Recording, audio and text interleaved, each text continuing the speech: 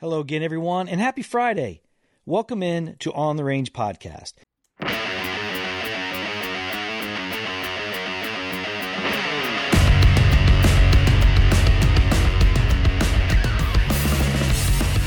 We're going to talk about some politics again. Not my favorite topic, but it seems to be things that are coming up that are going to affect the great people of the Empire State, New York. But first, just a quick reminder, be sure to swing by warhog.com and kellydefense.com. Make sure you check out our industry partners and our training calendars. Also, don't forget to sign up for our newsletters.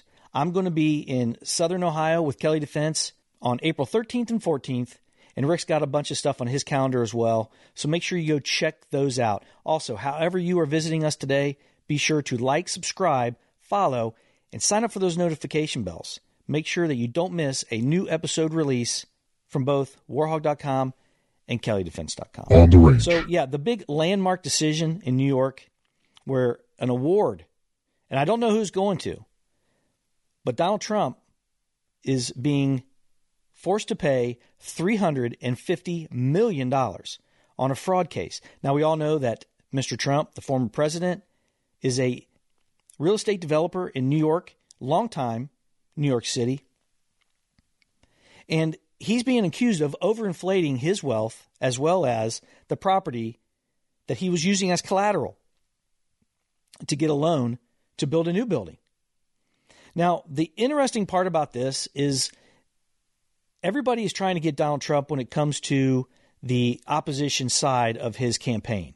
We all know that Donald Trump is running for president. He's won all the primaries. And I think most people who are not hardcore on either side can see right through this. That's the number one interesting part. The second one is this type of business, this is the way it's done all the time. This is a victimless scenario. As a matter of fact, the bank that loaned the money to Mr. Trump testified on his behalf, saying, hey, we did our own independent appraisal of the property. We wanted to do business with Mr. Trump's organization. We want to continue to do business with the Trump organization. We were paid on time, plus interest, early. But yet this judge immediately just handed down a sentence of $355 million, plus interest since the time we've been waiting during this trial, which equals out to about 9%. So it's really closer to $4.5 million, almost $500 million. No victim.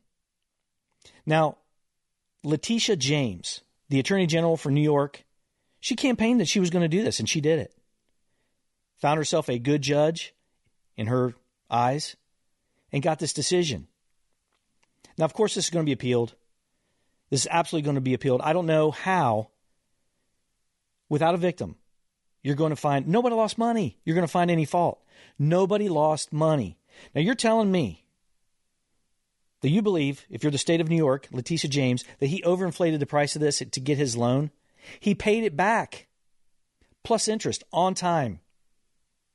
Never missed a payment. They're going to hand down a judgment of 3 times what the loan amount was. This is obviously an attempt to take away all his liquidable funds. Now, that Truth Social, something came out about that. That's worth a lot of money. He did a deal where he sold some of that. So he's got plenty of money, but that's not the point.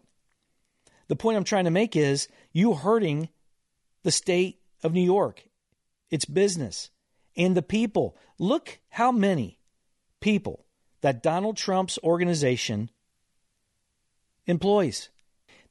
Hundreds of millions of dollars that he pays in taxes each year. You also, during this verdict, said that he's not allowed to do business for a few years.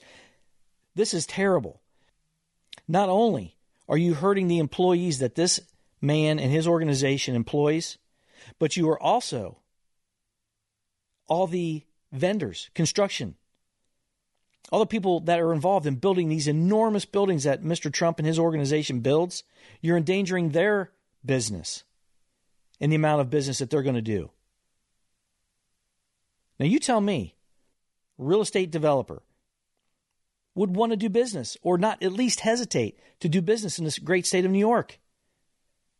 All of them, that's who I say, all of them are going to hesitate. These massive buildings that the Trump organization and other developers do, those are just going to stop? Why not just go to another friendly state? This situation is so bad when it comes to this decision, we're strictly talking about business. We're not talking about the political side of the house, even though that's what this is originating from. We're talking about business people who are trying to make money. That's what we're talking about. Why in the world would they ever come here? They're not. New York already has tons of taxes. Regulation and the restrictions that they have on businesses are already tight. And then on top of that, now you have to worry about someone not liking your political stance or just don't like you in general, or they just were trying to do a money grab, file this type of lawsuit. This is the way business is done every day. The bank certified the property. You think they're going to loan an organization well over $100 million if they weren't 100% confident that, one, he had collateral, and that, two, he wasn't going to pay it back?